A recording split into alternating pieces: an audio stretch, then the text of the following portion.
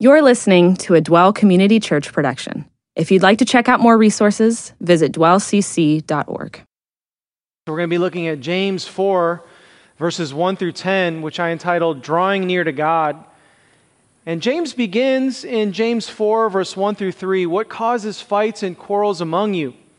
Don't they come from your desires that battle within you?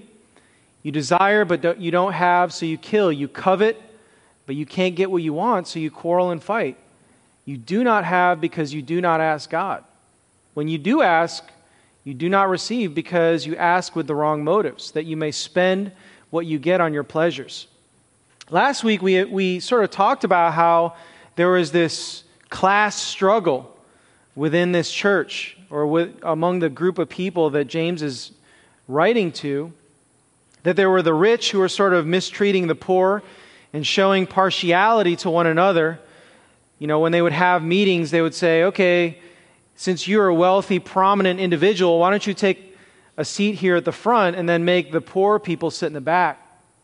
And so I think what's happening here is that James in chapter 4 is sort of turning the tables now and pointing it at those who are poor and saying, you guys have the opposite problem.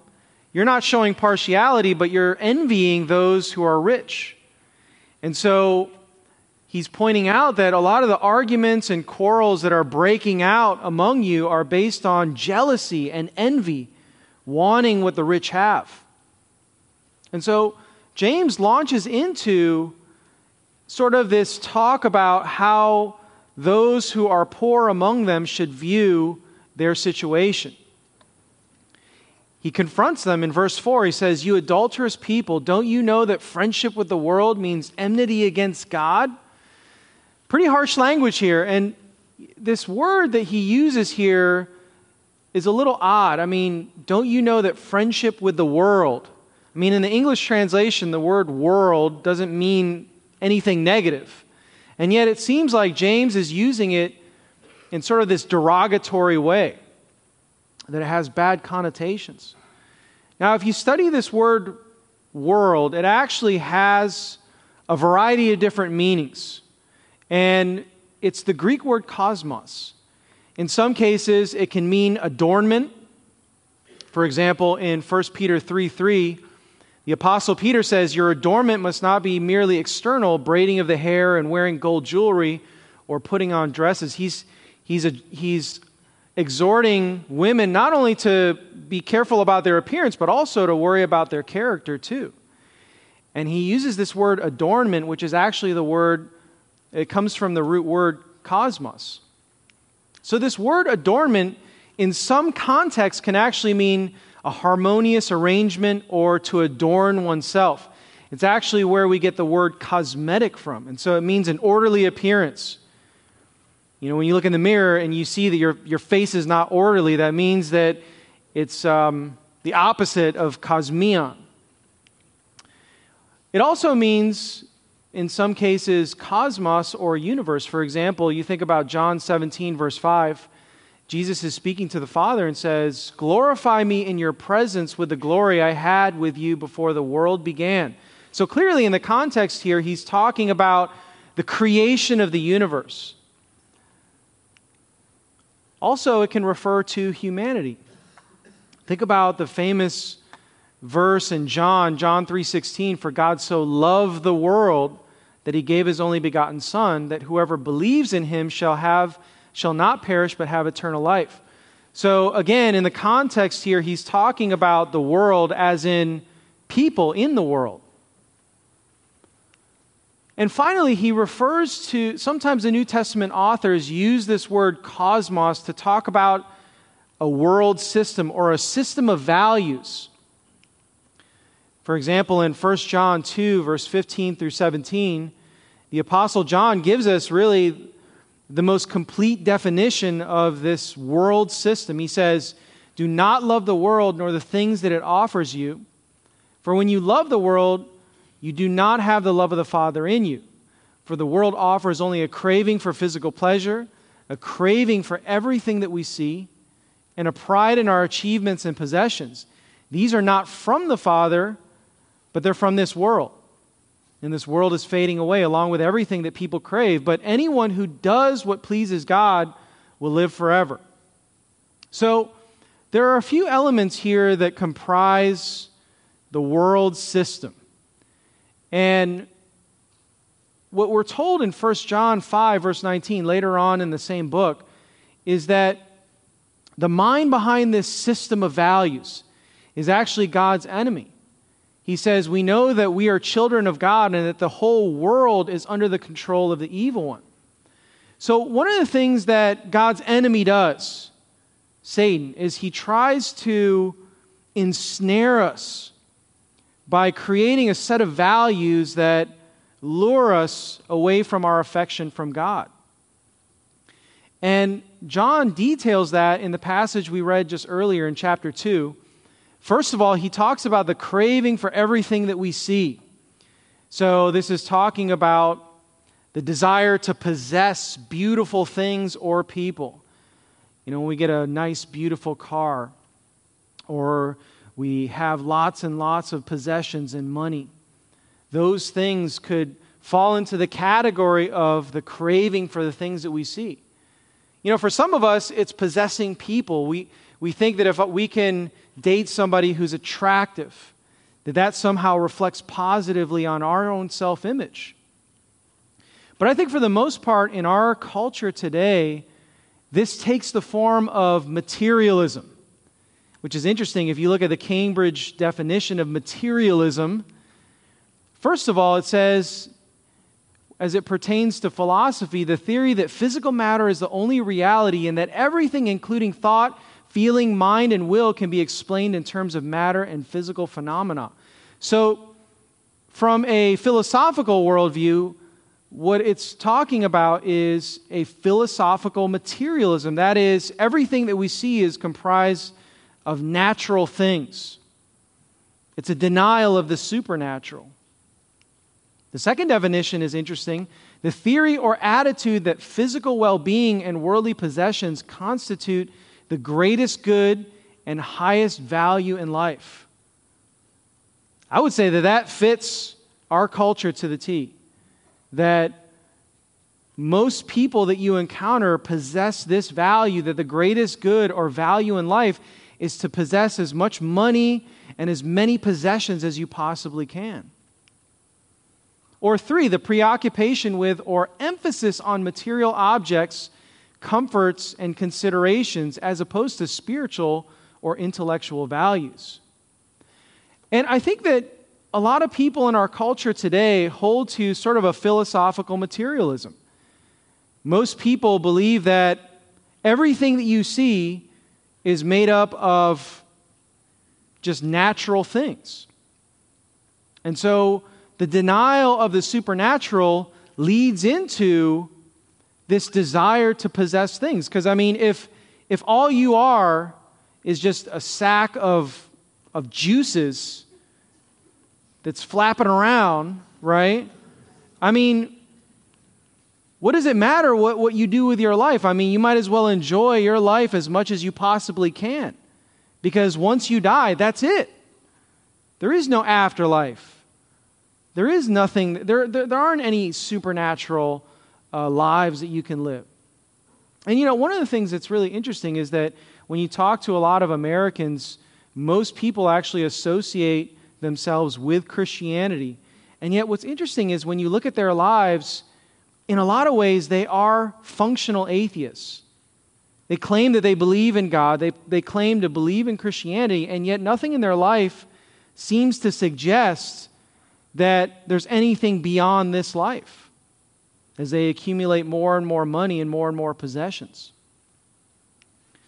The other thing that John talks about that is part of the world system is this craving for physical pleasure.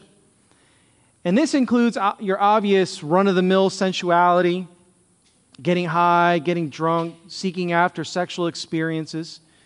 And of course, you know, you see lots of people going after that in our culture today. But you might be sitting here thinking to yourself, you know, I don't get high. I'm not addicted to like black tar heroin. I don't sleep with prostitutes on a regular basis. that may be true, but this also encompasses the desire for living a comfortable life. Some of us have sort of oriented our lives around trying to create as many creature comforts as possible. And so that's what we want, is we want a comfortable life. We don't want to stretch ourselves or do things that are going to be uncomfortable. For others, it may be hedonism, the desire to have experiences or just pleasure. Some of us live for dining experiences. I remember talking to my friend who has a great job, has lots and lots of money, and he doesn't know what to do with all of his money that he has. And so what he really lives for are these incredible dining experiences. And he was telling me about how he went to this famous Michelin star restaurant, 3 Michelin star restaurant in Chicago called Alenia's. And he said that he ate 10 courses with 10 flights of wine, and it cost him $750 without tip. And so, some people live for that kind of hedonistic experience. Some of us are like, well, I just only eat seasonal organic. I don't eat any processed stuff. Or, some of us, we just refuse to drink domestic beers. We only drink craft beer or handcrafted cocktails, right? And so it's all about having that hedonistic experience. And for some of us, maybe it's the experience of travel, going to exotic places or, seeing concerts. And so this craving of pleasure is something that I think all of us can relate to in some way or another. Also, he talks about the pride in our achievements and possessions. It's this desire to stake our identity in our success or the acclaim of other people. We pursue these degrees, we pursue achievement because we think that our colleagues or the people around us are going to be able to pat us on the back and tell us how great we are. Also, it could actually ironically be a pride in our moral fortitude, where we look at other people and we judge them and say, well, I don't live materialistically. I don't go out and, have all these different sexual exploits. I live a pretty clean life. And yet, that would fall into the pride of achievement and possessions as well. This desire, this sense of pride that wells up within us that we're better than other people. So, you might be wondering, okay, what's wrong with these things, right? I mean, after all, what's wrong with having a glass of wine? What's wrong with having a sexual experience? God created sex. He created our nerve endings so that we could experience pleasure. What about the fact that God created us to actually achieve? Think about the Garden of Eden. I mentioned this last week where God told the original humans, I want you to cultivate the land, the garden. And so God built that characteristic within us, this desire to achieve. And on the face of it, none of those things are wrong. The problem is when we take these things that are good and make them ultimately good is when we start to have problems. Where we start trying to derive a sense of significance or a sense of identity from these things that ultimately are never going to fully satisfy us.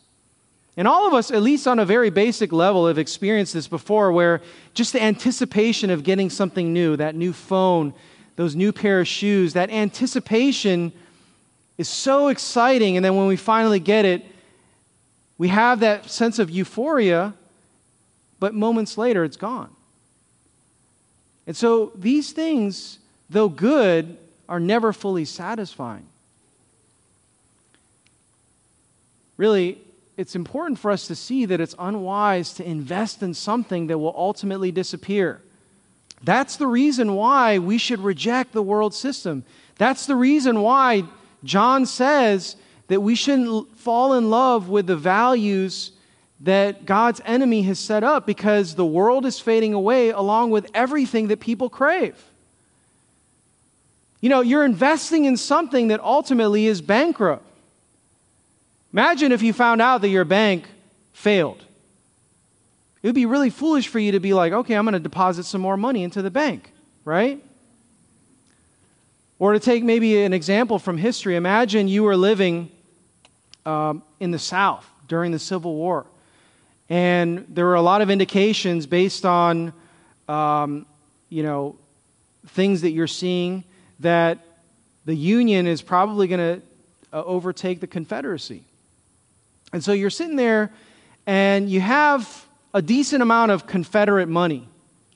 What are you going to do? You're not going to try to stockpile more Confederate money if you know that the Union will likely overtake the Confederacy. You're going to try to take that money and convert it into something that's going to have value after the war. And in the same way, we can take our money, our time, our resources, our energy, and take that and devote it into something that's going to matter long term. Because all of these things, though good that I mentioned, in terms of their overall value in the next life, it's going to be nothing compared to the things that God says possess eternal value. So what are these things? What are these things that have eternal value? I think, first of all, it's knowing God, investing in your relationship with Him. If this relationship with God is going to actually continue on into the next life, then the hours that you spend learning about His character, learning about His will, listening to Him, all of that's going to translate over into the next life as well. The second thing is loving people. When you think about people who are heading toward retirement age or who are older, hardly do you ever hear these people say stuff like, my biggest regret in life is that I wish I spent more time trying to stockpile money and working on my career. Almost always are they saying, I wish I would have spent more time with my family. I regret not taking these opportunities to spend time with my friends and people that I loved. And so when we think about people, because God says that people have this potential for eternal life through Jesus Christ, people really matter according to God. C.S. Lewis famously said, there are no ordinary people. You've never talked to mere mortals. Nations, cultures, art, civilizations, these are mortal, and their life is to ours as the life of an ant. But it is immortals with whom we joke, who we work with, marry, snub, and exploit, immortal horrors or everlasting splendors. If you realize the people that you interact with every single day have eternal potentiality, if you saw it that way, then you would value them and your relationships with them over anything else. The Apostle Paul says in 1 Thessalonians 1, verse 19 and 20, that when we enter into our heavenly dwelling, that we are going to be met with people who we have impacted for Christ. He says, for what is our hope, our joy, or our crown in which we will glory in the presence of our Lord Jesus when He comes? Is it not you? Indeed, you are our glory and our joy. I'm certain that when we end our lives and we enter into our heavenly dwelling, that we're going to experience a complete paradigm shift where the things that we thought were so valuable here on earth become valueless in comparison to the people that God allowed us to impact. Imagine that scene as you walk into heaven and are greeted by God, and a crowd of people surround you, people, some of whom you've never even met before, expressing gratitude for your investment, expressing gratitude for the money you contributed that impacted them eternally. That's going to be an amazing day. And it's going to crystallize the kind of value that God places on human beings. Also, we value truth because it is eternal. Think about what Peter says in 1 Peter 1, verse 24 and 25. He says, all people are like grass, and their glory is like the flowers of the field. The grass withers and the flowers fall, but the word of the Lord endures forever. We live in a time of uncertainty where people don't know what's right or wrong. People are confused about what they should base their life upon. And yet what God says is He's offered us something that is stable, that's eternal, that is unchanging. And that if we build our lives upon His Word, that we can have this kind of security that nothing else will be able to provide. So, let's ask, what is the price of compromise? I think, first of all, there's a lost love for God. Think about what John says in verse 15. He says, if anyone loves the world, the love of the Father is not in him. So one way to interpret this is that because you love the world, that's an indication that you don't love God. Or that God has withdrawn His love from you because you love the world. But I think a better interpretation is that what happens is, as you become more and more consumed with the world and its values, that leaves little room for your love for God. And that's what happens when we start giving ourselves over to the world's overtures. That it starts to crowd out our affections for God. Also, it neutralizes our effectiveness for God as well. One of the main things that God wants us to do as followers of Christ is to carry out His mission of showing the love of Jesus Christ to people in a lost world. And so when we are preoccupied with the things of the world, when we don't have enough time to serve Him and other people, then God is unable to carry out His mission here on earth. I know that sounds like an extreme thing, that, our unfaithfulness could actually block God from carrying out His purposes. But the Bible teaches that God primarily works through the church. That we are His plan for salvation for the human race. Now, I think Christians who have inwardly made peace with the cosmos often experience certain symptoms. I think, first of all, there's a loss of excitement for the things of God. Where initially we came to Christ, we were super excited about the things of God. I mean, I remember the first year I was walking with the Lord, and it was like everywhere I turned, I felt the presence of God. You'd be standing there in the middle of summer, and the sun would be, hitting you, and you're like, oh, it's just like God giving me a warm hug or something like that. And I remember like a year into following God, something happened. It was almost like, it felt like He sort of withdrew from me. And I realized what happened was I was wrestling with my affections. Where on the one hand, I wanted to follow God, but on the other hand, I wanted to pursue the things of the world. Think about what Matthew 6, verse 21 says, where your treasure is, there your heart will be also. The things that you spend your time thinking about, where you invest, that's a pretty good indication of where your heart is. Also, Christians who have inwardly made peace with the cosmos can't find time for the things of God.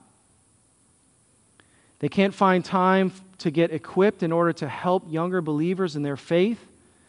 They can't find time to spend with believers in community.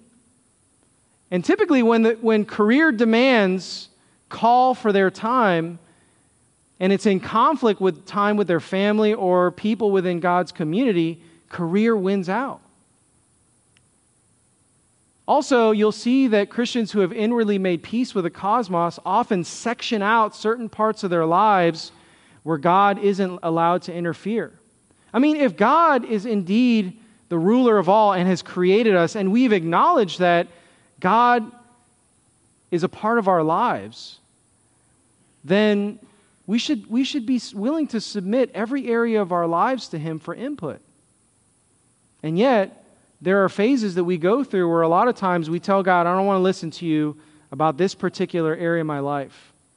And so we kind of, put our hand out and hold Him at bay. I also think that Christians who have inwardly made peace with the cosmos find that their thoughts revolve around the things of the world. They're obsessing over how to make more money, or there's anxiety over how people perceive us. And so that's one way to sort of tell where our affections lie. You know, the thing to consider here is that the cosmos isn't designed to make us deny God. It's designed to sort of replace our affection for God.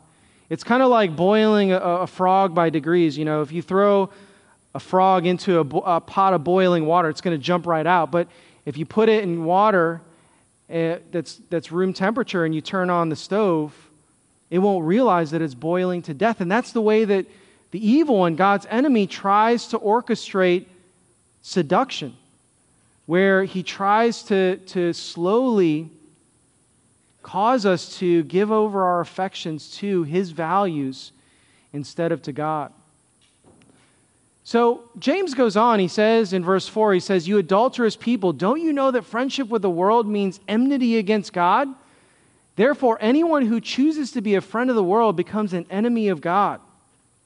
So he calls them adulterous people. It's pretty strong language. But I think what he's doing here is he's trying to get his readers and us to sort of put ourselves in God's shoes. You know, from God's standpoint, he loves us. He has united himself to us. And so when we go after these other things, it's almost as if we're committing spiritual adultery. And he takes that personally. You know, put yourself in God's shoes. You know, a lot of you are probably dating. And, you know, imagine, it's probably one of your worst nightmares. You know, imagine your significant other decided that they wanted to, you know, flirt with somebody else or to start dating somebody else on the side. I mean, that would be devastating to find out, right? And so, from God's standpoint, when we allow these values to suck away the affection that we have for him, he views that as a form of spiritual adultery. He says, "Don't you know that friendship with the world means enmity against God?" Again, it seems a little bit black and white, but you have to sort of put yourself in God's shoes. I mean, again, you know, let's say you're talking to your friend, and he's like, you know, I am so committed to the environment. I love the environment, right? And so one day as you're running or, you know, riding your bike along the bike path, you see him taking these old thermometers and he's snapping them in half and pouring the mercury into the river. Okay? So you confront him and you say, "Hey, I thought you were really into the environment. Why are you pouring mercury into the river?" I mean, clearly there's one of two things that are happening here. On the one hand, he's either confused about what mercury does to fish, or he's just straight up lying to you, right? He doesn't care about the environment. Or, you know, imagine if, you know, your girlfriend finally tells you, "Baby, I love you." And you're like, wow, that's a big milestone in our relationship, and you're elated by that. But then you find out that, you know, she is hanging out with her ex-boyfriend and occasionally making out with him, right? I mean, really, there are only two things that you can conclude from that. Either she is confused about what it means to love you, or she's lying. Because friendship with your ex-boyfriend is enmity against me, right? And so you got to put yourself in God's shoes. I mean, it's like you say you love me, you say you want to have a relationship with me, you say you want to grow with me, and yet your behavior suggests something different. And it grieves God. He says in verse 5, do you think the Scripture says without reason that he jealously longs for the Spirit he has caused to dwell in us? You know, God has confronted his people throughout the generations, throughout human history, for going after other gods. And really, when you look at these things that we have set our affections upon that are not God, in a way, they're gods in themselves. They're idols. Look at what he says in Jeremiah 3, verse 2 through 5 and 12 through 13. He says, "You have prostituted yourself with many lovers.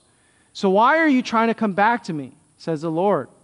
Look at the shrines on every hilltop. Is there any place that you have not been defiled by your adultery with other gods? You sit like a prostitute beside the road waiting for a customer. I mean, he uses this really vivid and strong language to confront his people for this spiritual adultery that they're committing. And yet in his mercy, he says, "O Israel, my faithless people, come home to me again. For I am merciful. I don't want to be angry with you forever. Only acknowledge your guilt. Admit that you rebelled against the Lord your God and committed adultery against him by worshiping idols under every green tree. Confess that you have refused to listen to my voice. I, the Lord, have spoken."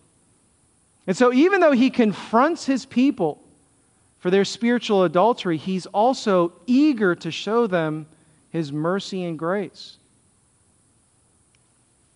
He says in verse 6, "But he gives us more grace. That is why the scripture says God opposes the proud but shows favor to the humble."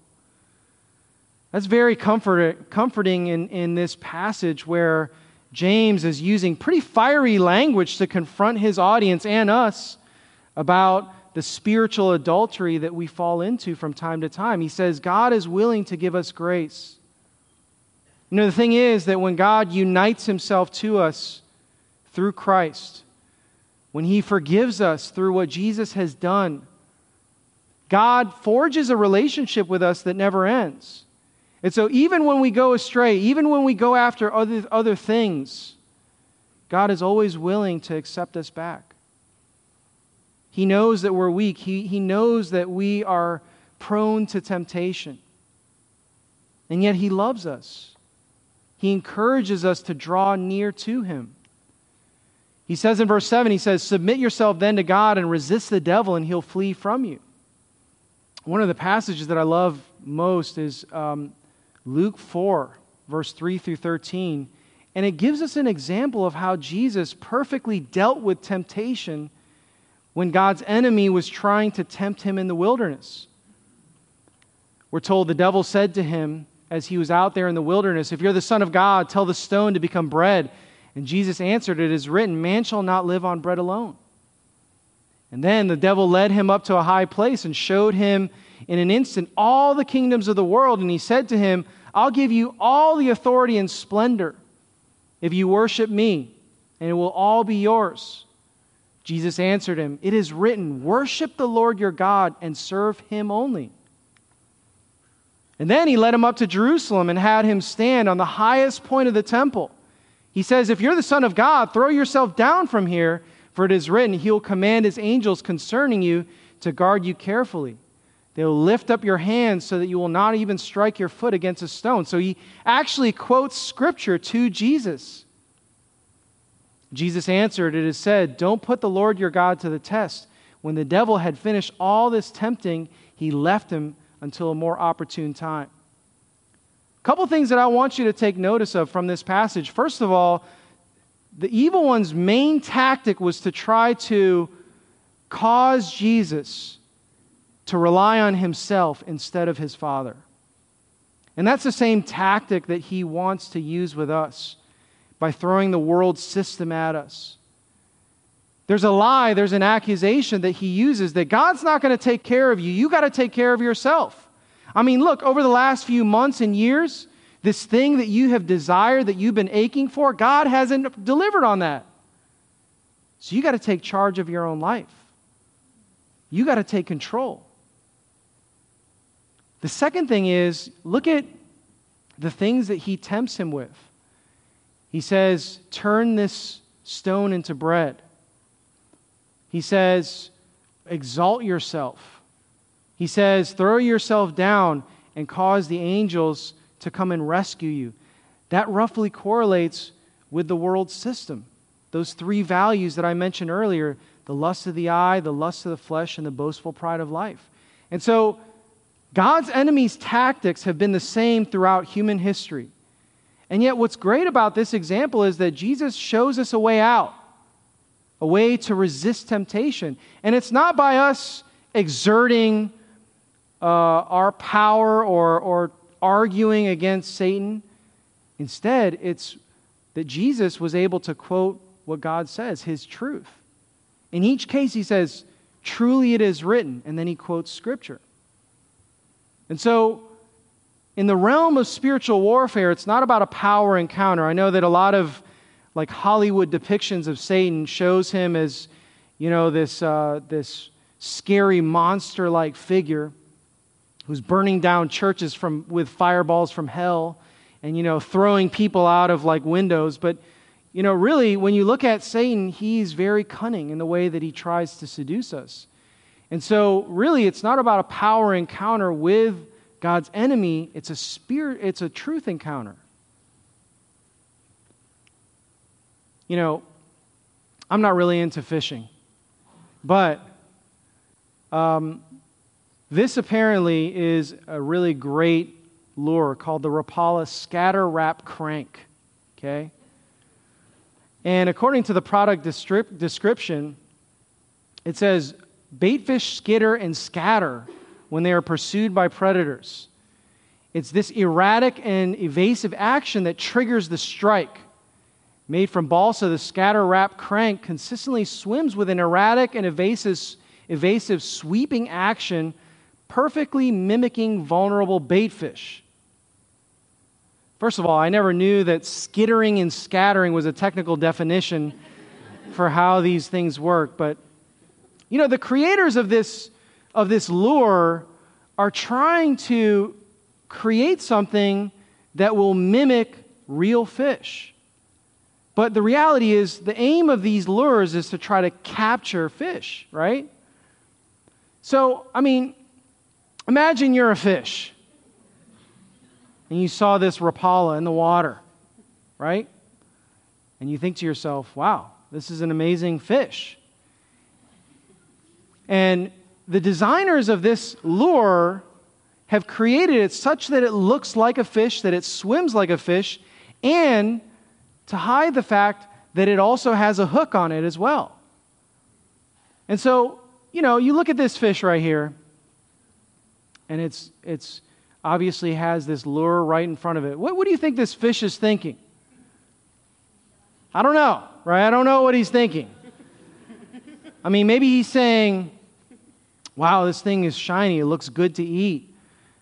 Maybe it's saying, this would be really, really satisfying to put into my stomach. Maybe it's saying, I've been searching all day for food, and so I should eat this thing. And the moment that it snaps onto this lure, we know what happens. It's captured. And so in the same way, when we look at the way that the evil one tries to lure us, it's really his way of trying to capture us and to try to divert our attention away from the things of God. He says in verse 8, come near to God and he will come near to you. Wash your hands, you sinners, and purify your hearts, you double-minded. In Matthew 6, verse 24, Jesus says, no one can serve two masters. Either you're going to hate the one and love the other, or you're going to be devoted to the one and despise the other. You can't serve both God and money. And really, you can replace money with anything. You can't have both, which I know is pretty surprising to a lot of us. I know as a very young Christian, one of the things that I really struggled with was, on the one hand, I desired to be effective for God. I wanted to live for Him, but at the same time, I wanted to be wealthy. And I remember somebody pointing out this passage to me, and it causing me a lot of trouble.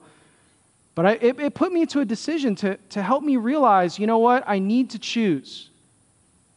Am I going to go after God and trust that He's going to provide for my needs, or am I going to go after money and possessions and make God secondary in my life? Finally, in verse 9 and 10, James says, grieve, mourn, and wail. Change your laughter to mourning and your joy to gloom. Humble yourselves before the Lord, and He will lift you up. And so, I think crisis can clarify our values. You might be sitting here, and this whole topic might be making you feel very uncomfortable. Maybe you can resonate with some of the things I'm talking about. Maybe it's actually angering you to hear this. And, the reason why God sometimes confronts us, a lot of times we come to Bible studies like this, or we want to listen to a sermon to feel built up and excited. But sometimes God has to show problems that we have in order to help us move forward in our spiritual progress. And so, God might be lovingly showing you issues that you're blind to in your life, that are inhibiting your spiritual growth and development. So, how do we fend off the cosmos? I think, first of all, if we're going to try to fight off the cosmos, should we try to extract ourselves from the world system? No. I mean, what are we supposed to do? Are we supposed to try to escape like the Amish, where we just basically disappear into nature and try to keep ourselves unstained from the world? But, the thing is, you could go anywhere in the world and still encounter the boastful pride of life. Right? So, this whole idea that we can escape the world system because of our own effort is flawed. We shouldn't try to do that. The way forward is what John says in John 15, verse 19, where Jesus tells his disciples, "You do not belong to the world, but I've chosen you out of the world." And so you cannot extract yourself from the world system. You need to be delivered through Jesus. Paul says in Galatians 6, verse 14, "May I never boast except in the cross of our Lord Jesus Christ, through which the world has been crucified to me and I to the world." The way of escape is by starting a relationship with God through Jesus Christ. I think the second thing is, if you find that your thinking is being influenced by the world system, if you're holding to these values and it's suffocating your ability to focus on the things of God and to grow with Him, then you should turn to God and submit yourself to Him. We're told in Romans 12, verse 2, "Don't conform to the pattern of the world, but be transformed by the renewing of your mind." It's inevitable if you just sort of take the path of least resistance, the world is just going to stamp you out, just like everybody else you see in the world, that you're going to become conformed to the world and its values. Instead, he says that you should submit yourself to God and be transformed by the renewing of your mind. One of the things that happens is when you give your life over to God is He starts to change your desires and your values. It's amazing, the things that I thought were so important 20 years ago when I first started following God are the things that, I look back on and I'm like, those things are not that important. The things that are really making me happy are the things that God has given to me. And finally, take delight in building God's kingdom. As you live for God, as you serve Him, it brings incredible fulfillment and significance in your life. Something that the world will never be able to offer you.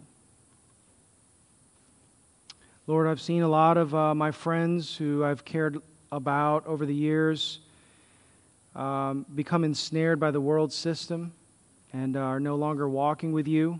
And it grieves me to see them do that. We realize that none of us are in a position where we can feel confident that that will never happen to us.